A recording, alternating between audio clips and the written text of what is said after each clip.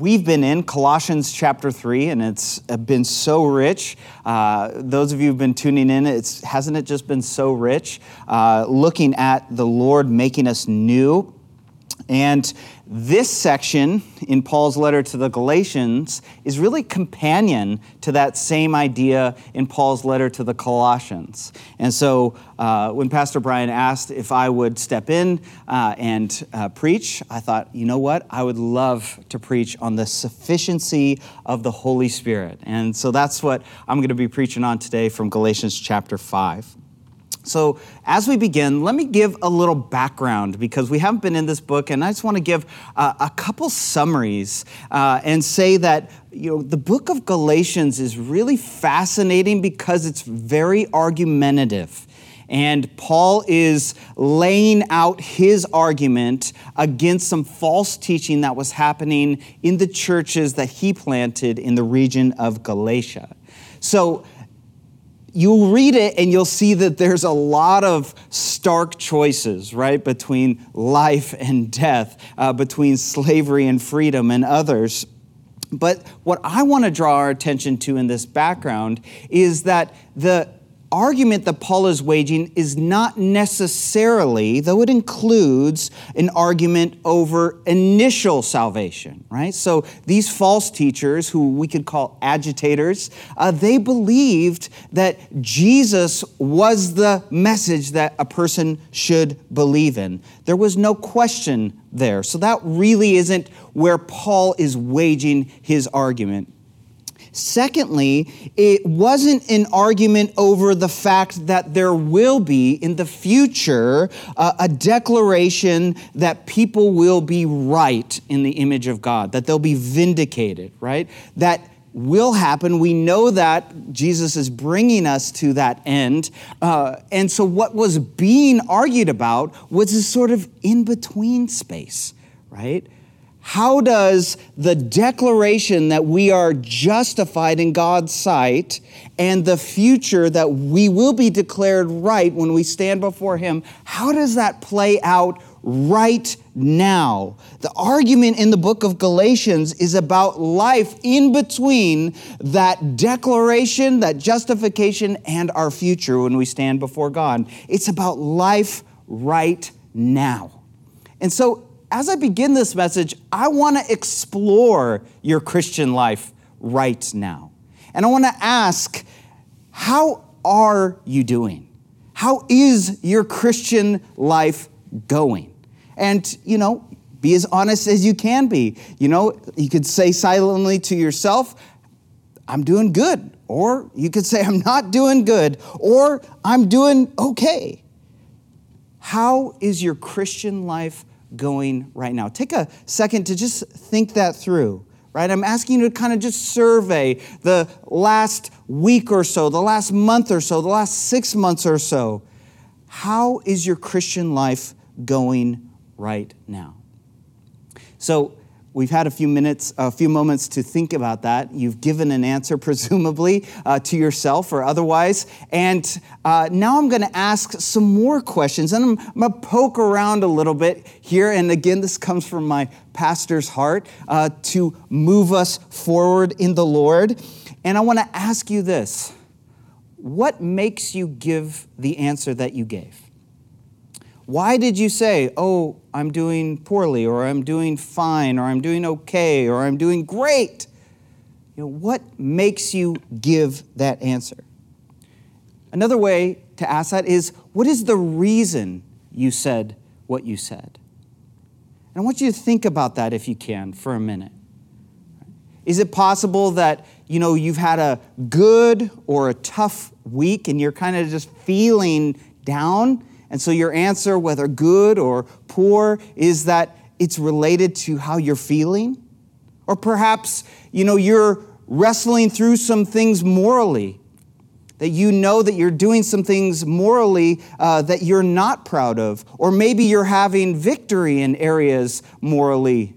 And so my Christianity is going great. What made you give the answer that you gave? Or perhaps, we're in this COVID-19 situation here, and your Christianity is doing great because maybe you've joined back with the church as they've resumed gathering, and you're just like, oh, just to be together. It feels so good. It's so good. And that's true, right? Or maybe it's because we haven't been able to be together for so long, and you're just feeling, it's not, my Christian life it's not going as well as it could or should. Perhaps, you've had a really strong week thinking about spiritual things where you've been in the Word, reading God's Word, digesting that God's been speaking to you, or you've been praying regularly like your goals that you've set for yourself have been, and you're so excited that you've been in the Word and that you've been in prayer. Or maybe you haven't been in the Word as much as you'd like and haven't been in prayer as much as you think you should be. I'm asking a lot of these questions, and again, I'm kind of poking around these things. It might be a little bit uncomfortable, but my goal is not to make you uncomfortable. My goal is to assess, to ask the Lord to speak to us. And we're going to do this whole sermon is the Lord is going to speak to us, and I believe speak to us words of encouragement from this text in Galatians chapter 5. So again, how is your Christian life going right now? And why did you give that answer? Maybe you look out in the world and you see that things are not headed towards the way that, God's ways, and you're so discouraged. And so your answer to that question was, it's not going very well because I'm so down. God's just reign is not being brought on earth as it is in heaven. Or maybe you're on the other perspective of that, where you see God's justice making inroads in communities and in areas, and you're excited about how Christ is transforming. So all of these pokings, these proddings, these questions, all of these things show us how we measure our Christian life. They show us how and they're really neutral things, right? They're neutral things. They're ways that we can tell that we're moving forward, or ways that we could tell that we're not moving forward, but they don't necessarily tell us the sort of core thing of how we grow.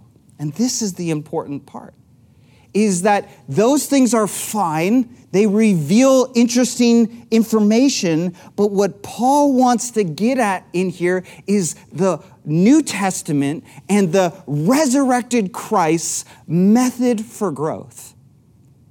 This is what he wants to get at. And I want to get at this heart by asking yet another question, and asking, is the Holy Spirit sufficient? Is the Holy Spirit sufficient? Is he sufficient for life right now? Is he sufficient for growth? You might sort of casually respond, obviously, Jordan, he is sufficient. The scriptures tell us this. But this was the point of my gentle, hopefully, pokings and proddings, that we would come to a deeper understanding of his sufficiency. Is he sufficient for life right now? Okay, so we set up this sermon. And I want to dive into this text now. And I want to begin by giving a little bit of context, right? So if you've studied the book of Galatians, you know, the Holy Spirit later in the book, it's prevalent, the fruit of the Spirit, right? That's what we all know from Galatians chapter 5. However, I want to go back a couple chapters to chapter 3, and I want to point out that actually the Holy Spirit has been a thread throughout the entire book of Galatians. So read with me in Galatians chapter 3, verses 2, 3, and 5. There, Paul says, "This is the only thing I want to find out from you. Did you receive the Spirit by the works of the law or by hearing with faith? Are you so foolish, having begun by the Spirit, are you now being perfected by the flesh?" I'll jump down to verse 5. "So then, does he who provides you with the Spirit and works miracles among you, does he do it by the works of the law or by hearing with faith? You know, some of my early memories of this text in Galatians chapter 3 are Pastor Chuck Smith's this message that I heard more than once about having begun by the Spirit, are we now seeking to be perfected by the flesh? Right? And I think he preached this message so often because he saw Christians in the here and now wrestling with who is sufficient to get me to that place of growth that God is asking me to get to. And his, repeated message is similar to Paul's, which is similar here, hopefully to mine, is that it's the Holy Spirit. Right? And so in Galatians chapter 3, Paul is saying there that a Christian does not live by trying to obey what he calls the law. And this is the Torah teaching in Judaism. Right? A Christian doesn't live, and that is divine life, have that resurrected life by following the Torah.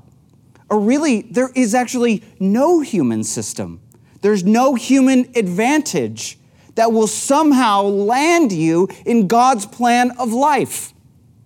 And he wants to make that abundantly clear, that a Christian's life is by faith right now in Jesus' death and resurrection, right? Like, this is a verse that we all know in Galatians chapter 2, verse 20, I have been crucified with Christ, and it is no longer I who live, but Christ who lives in me. And the life which I now, right this moment, live in the flesh, I live by faith in the Son of God who loved me and gave himself up for me. Right? This is life right now. It is in Jesus' death and resurrection, in a cycle of continually dying in Christ and being raised up in him. Jesus is the effective agent for living out any righteousness right now. And Christians live out that righteousness right now by the Holy Spirit. Why? Because to experience the Holy Spirit is to experience Christ. The Holy Spirit is administering the work of Christ. And if you want to experience the Spirit, you will experience the death and resurrection in Christ. See, the cross, it marks the end of all human advantage. You cannot separate the Holy Spirit from the cross. If you want to experience the Spirit, he will bring you into Christ's death, and he will bring you out into Christ's resurrection. Now, we might all agree on that, right? Okay, Jordan, you're telling me something that I know. I've heard this teaching before. What are you drilling down on? Well, it seems that Paul, in his text here in Galatians 5, is dealing with some kind of implied question of, well, if you remove the Torah, right, the law, if you move observance of it, and this is what God has given, if you remove that, what method of growth do you have for transformation? Right? If God gave this, rule book to follow, why wouldn't we use it? Well, Paul is dealing with that for these non-Jewish believers in Jesus Christ. And let's again drill into the context here, because the church in Galatia is struggling. Look at Galatians chapter 5, verse 15. It says there, if you bite and devour one another, take care that you are not consumed by one another. Right? The warning is you are biting and devouring one another. Be careful. You could consume one another. And in fact, he says almost the same thing at the end of the section in verse 26, where he says, let us not become boastful, challenging one another, envying one another.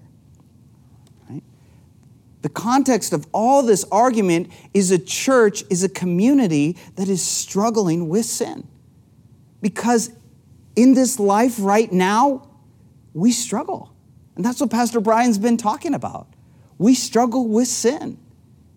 We struggle with issues coming up. And the truth that Paul is trying to convey is, here is God's plan for you to move through that struggle, for you to move into that new life. Now he wants to make it clear. He says, verse 18, look, you are not under the law. You are not under the Torah observance, right? As a non-Jew, you don't have to follow the Jewish system, even though it's God-given. You don't have to follow that. But that doesn't mean that you're lawless.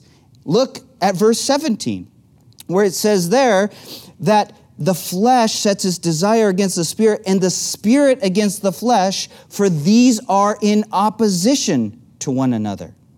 Right? This indwelling experience of the Holy Spirit opposes the heart that, according to Paul says here, does whatever it pleases. Right? The Holy Spirit is sent to work within you to oppose those desires that want to say, I'm going to do whatever I want. And the Holy Spirit is sufficient in that. And we need to trust that. And so this is my first statement. The Holy Spirit is sufficient to lead you. The Holy Spirit is sufficient to lead you. Right? We're wrestling through sin, like I've been saying, like Pastor Brian's been saying. Well, how do you make decisions to move through that? How do you navigate that? How do you answer the questions that arise? At each turn, how do you make your decisions? Are you afraid of how to move forward? Are you stuck? The Holy Spirit will lead you to freedom. This is what Paul begins chapter 5 with, right? Look, you can turn in your Bibles to Galatians 5:1. It was for freedom that Christ has set us free. Therefore, keep standing firm and do not be subject again to a yoke of slavery. So the Holy Spirit brings this freedom, but he is also actively working within us to oppose selfish desires. And so what is he doing? What exactly is going on in our heart? How exactly is the Holy Spirit leading you? Well, Paul does some word magic here in chapter 5, verse 13 at the beginning of our text, and he says something I think is kind of shocking.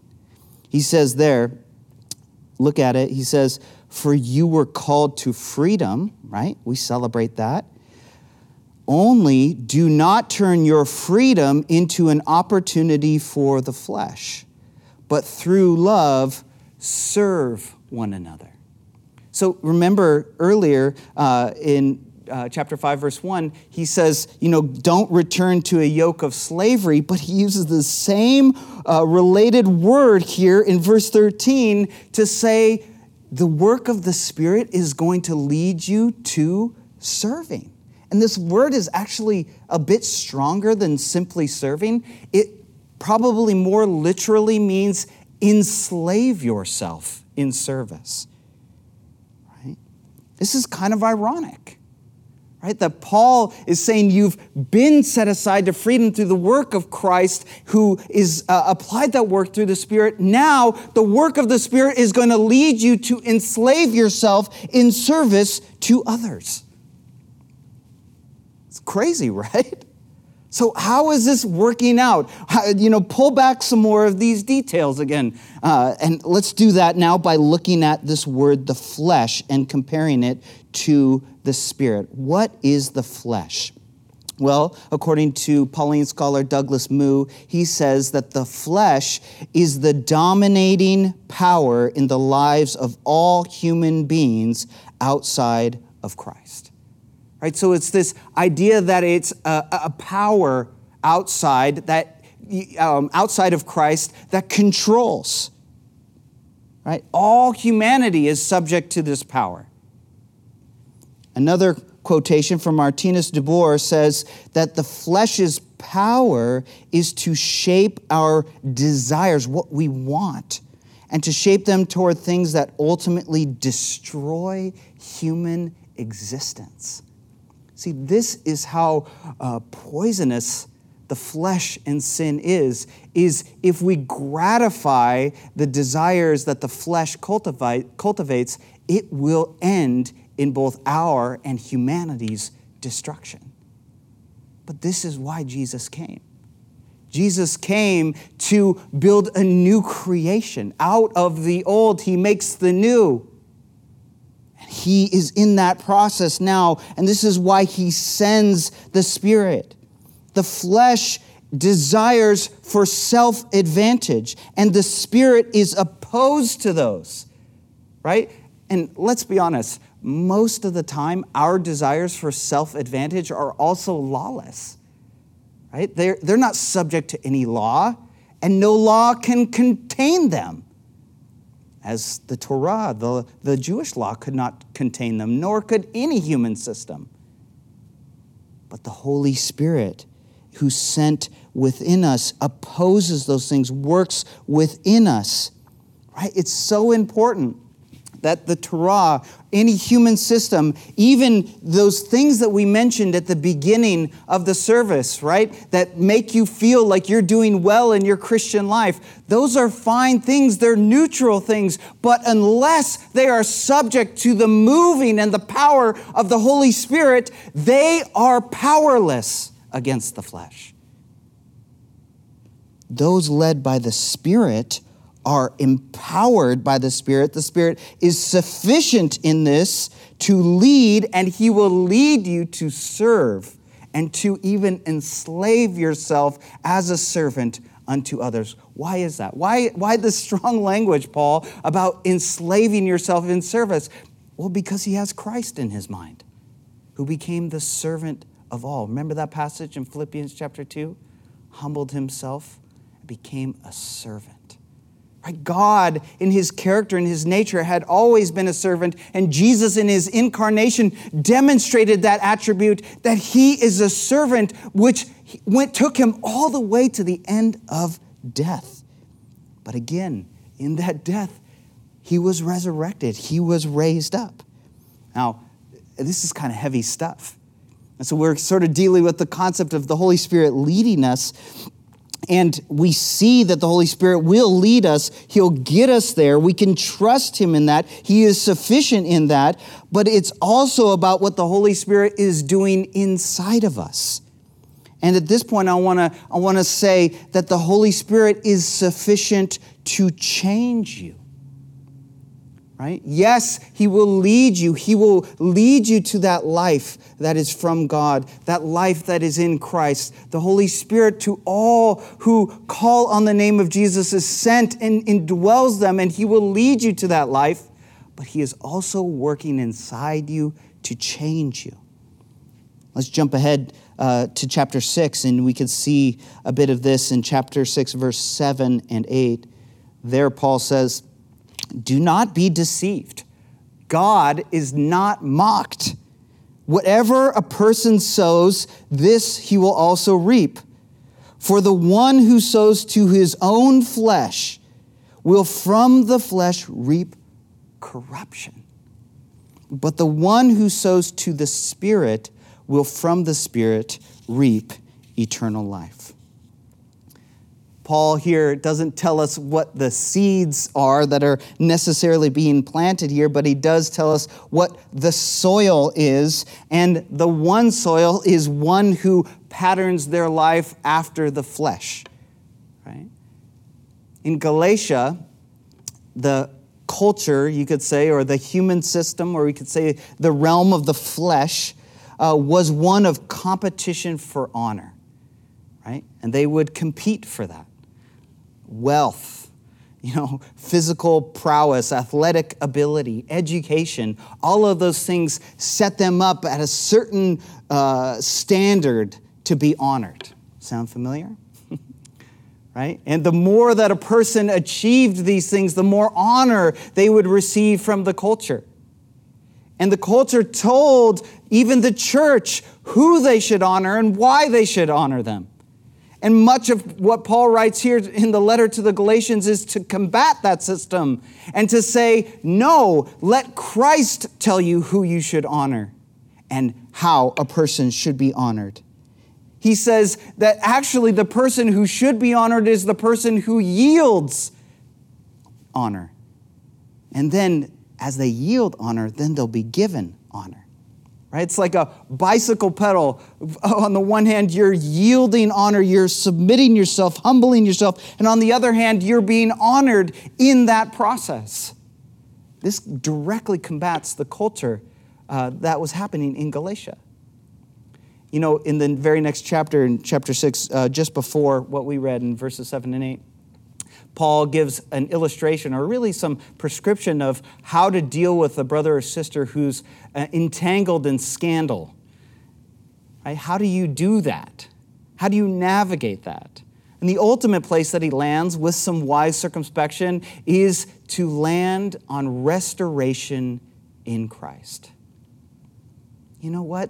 The truth is, the sad, sad truth is in a day and age where we have news and information at our fingertips, we know within seconds when scandal breaks, the conversation rarely, almost never, turns towards restoration. And if it does, it's shallow and haphazard. But you see, even in these early New Testament books, Paul is writing to the church to say God's heart is to honor those who are even caught in scandal, that they could be restored in Christ. There is hope for them. Christ died and they can die and be resurrected. And I think about this day and age and how many times we, even in the church, write people off, even write ourselves off, not understanding that God wants to raise us up in resurrection through the work of what the Holy Spirit is doing within us. See, the Holy Spirit changes who the Galatian culture says to honor. That's true. And there's no better example of change than going through the works of the flesh here listed in chapter 5, verses 19 through 21, right? This list of 15 vices. There's no better example of the Holy Spirit's change than going through that list and comparing it with the list of the fruit of the Spirit. Right? But as we do that, again, I want to anchor this text in the church of Galatia, right? Look at verse 19. It says, now the deeds of the flesh are evident. That is, this is how the Galatians specifically used to live. This is illustrative of their dominating realm of the flesh. And it's interesting, if you look at verse 19 through 21, Paul gives the behaviors, the now life, if you will, of those who are governed by the flesh.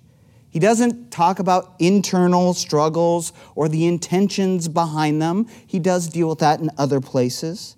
He doesn't tell you what the Galatian worldview was. No, he focuses on the now life actions themselves.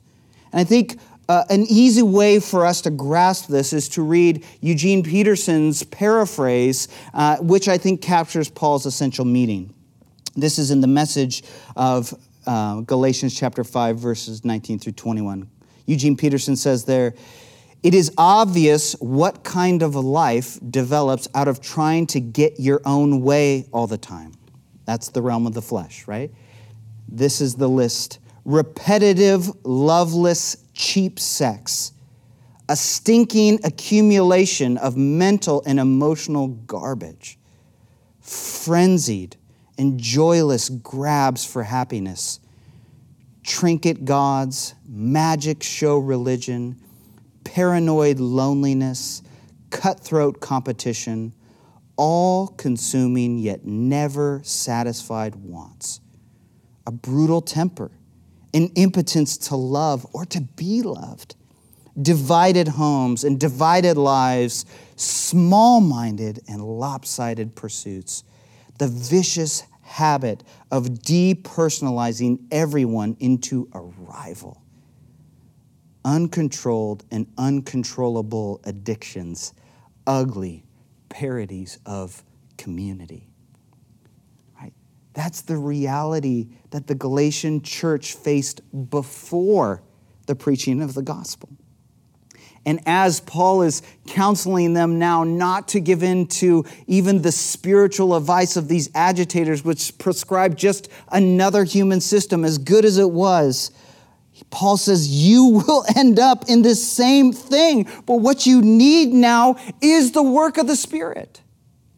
This is how Paul concludes this section in verse 21. He says, those who practice such things will not inherit the kingdom of God. It's not that believers don't struggle with sin, they do, but it's those who practice these things. This is not an excuse for sin, but this prescribes an altered future. When these things become patterns, when these things become habits, we know in that moment that we have a different future, and our future is in Christ.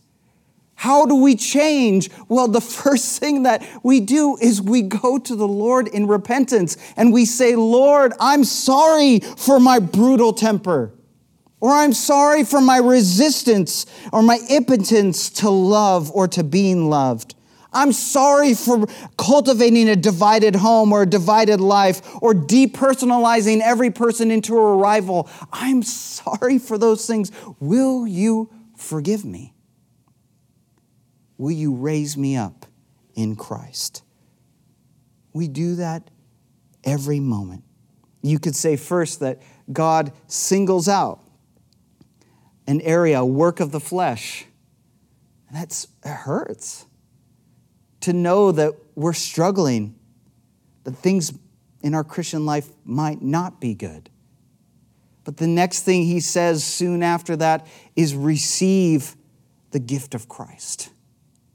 Receive it. Acknowledge it honestly that you're struggling and receive the forgiveness that comes through Christ. And then, as he begins to change you, know this, that the Holy Spirit is sufficient to strengthen you. That the Holy Spirit is sufficient to strengthen you. You see, in Paul's letter here, standing out against the Torah, the law, or any other human system which is powerless to change, standing out against the flesh, which is dangerous and powerful, only serving one's selfish inward desires, standing out against both of those is the Holy Spirit bearing fruit of the character of God Himself. This is what characterizes one who walks in the Holy Spirit. The Holy Spirit is not weird. The Holy Spirit is not some bizarre experience. It is manifesting the character of God in our actual life. Now, the list that Paul gives here in Galatians is what first century scholars call a virtue list. And Paul uses this writing technique of virtue lists elsewhere in his letters. He does it in Philippians chapter 4, verse 8. He does it in Colossians chapter 3, verses 12 through 15, which is where we've been, which is why I'm teaching this section today. But I want to point out a couple things about these other lists compared to what we know as the fruit of the Spirit here in Galatians chapter 5. First, there is no overlap in the list of Philippians 4:8 compared to the list in Galatians chapter 5. There's no overlap. It's really unique. That Philippians list is unique. In fact, if you look at Colossians, the list there, you have the similar virtues of love, peace, patience, kindness, gentleness, right? That's 5 of the 9 fruits of the Spirit here in Galatians chapter 5. But Paul goes on to list 6 more virtues, or you could call them fruits of the Spirit, that are not listed here in the book of Galatians. So, Jordan, why do you point this out? Why did you interrupt such a good statement about the Holy Spirit manifesting the character of God with this point? This is why, because Paul's lists here are anchored in his audience's reality. Another way to say this is that God is speaking through Paul to the Galatian church about specifically the fruit that he wants to bear in their actual life. And my belief is, looking at these other texts, that God is speaking to you about the fruit that he wants to bear in your actual life. This is the work of the Holy Spirit. He's speaking these things to you. It's not grand necessarily. It's not crazy experience. It is the human work or the human change by the divine work of God in our actual life. I mean, look at some of these things. Love. I mean, compare that to chapter 5, verse 15, where Paul says, don't bite and devour one another. What is a church that doesn't bite and devour one another? It's a church that loves each other. Or look at joy.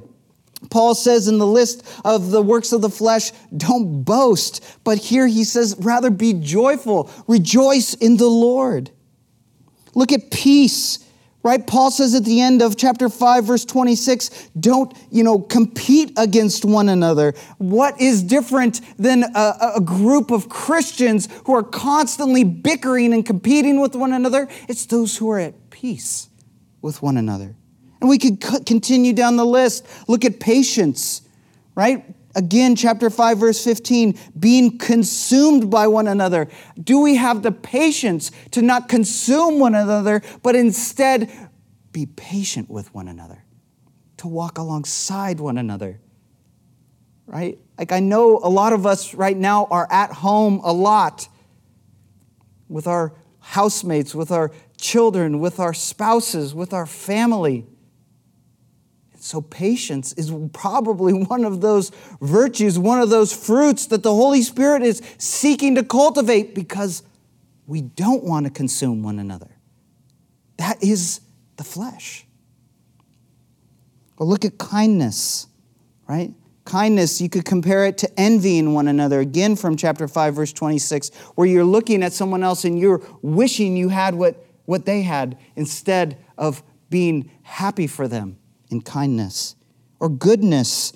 Look at chapter 5, verse 17, where it talks about everyone who's driven by the flesh does what they please. No, we don't just not do what we please because we're morally upstanding Christians. We don't do what we please because we have the goodness of God through the fruit of the Spirit within us. And it's a supernatural work. You can look at faithfulness, right? There are many opportunities for the flesh, Paul says in chapter 5, verse 13. But having that gift, that fruit of the Spirit, to be faithful. Or what about gentleness? Again, we could look at boasting and say, you know what? I hear all the time you going off on social media. I'm going to respond in gentleness, not because I'm just telling myself to, gritting my teeth, holding on, for dear life to not say what I really feel. But I'm driven by gentleness through the work of the Spirit. And of course, number 9 on the list of the fruit of the Spirit is self-control. I think, again, this flies in the face of a culture in the area of Galatia where there was competition. They would compete against one another. And instead of trying to exert themselves to be better, to be known, to be the most whatever, they had control.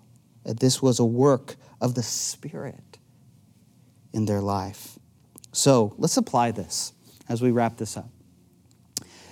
Since the Holy Spirit is sufficient, let's ask him some things. Since the Holy Spirit is sufficient, let's ask, who are you asking me to serve? Who is the Holy Spirit asking you to serve? Remember from chapter 5, verse 13, you've been set free to serve.